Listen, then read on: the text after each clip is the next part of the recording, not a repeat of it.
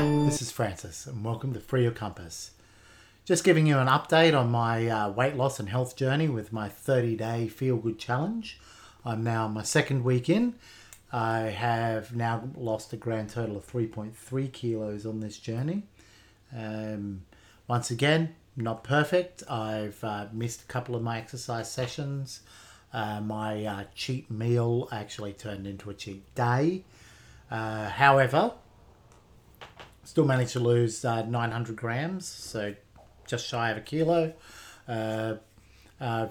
Actually, all in all, outside of some small little struggles and finding certain days to be particularly hard to convince myself to do the exercise, I'm actually finding it quite good. So it's particularly encouraging when you do your weight loss. You're actually starting to notice it, and you go an extra notch in on your belt. Yay me!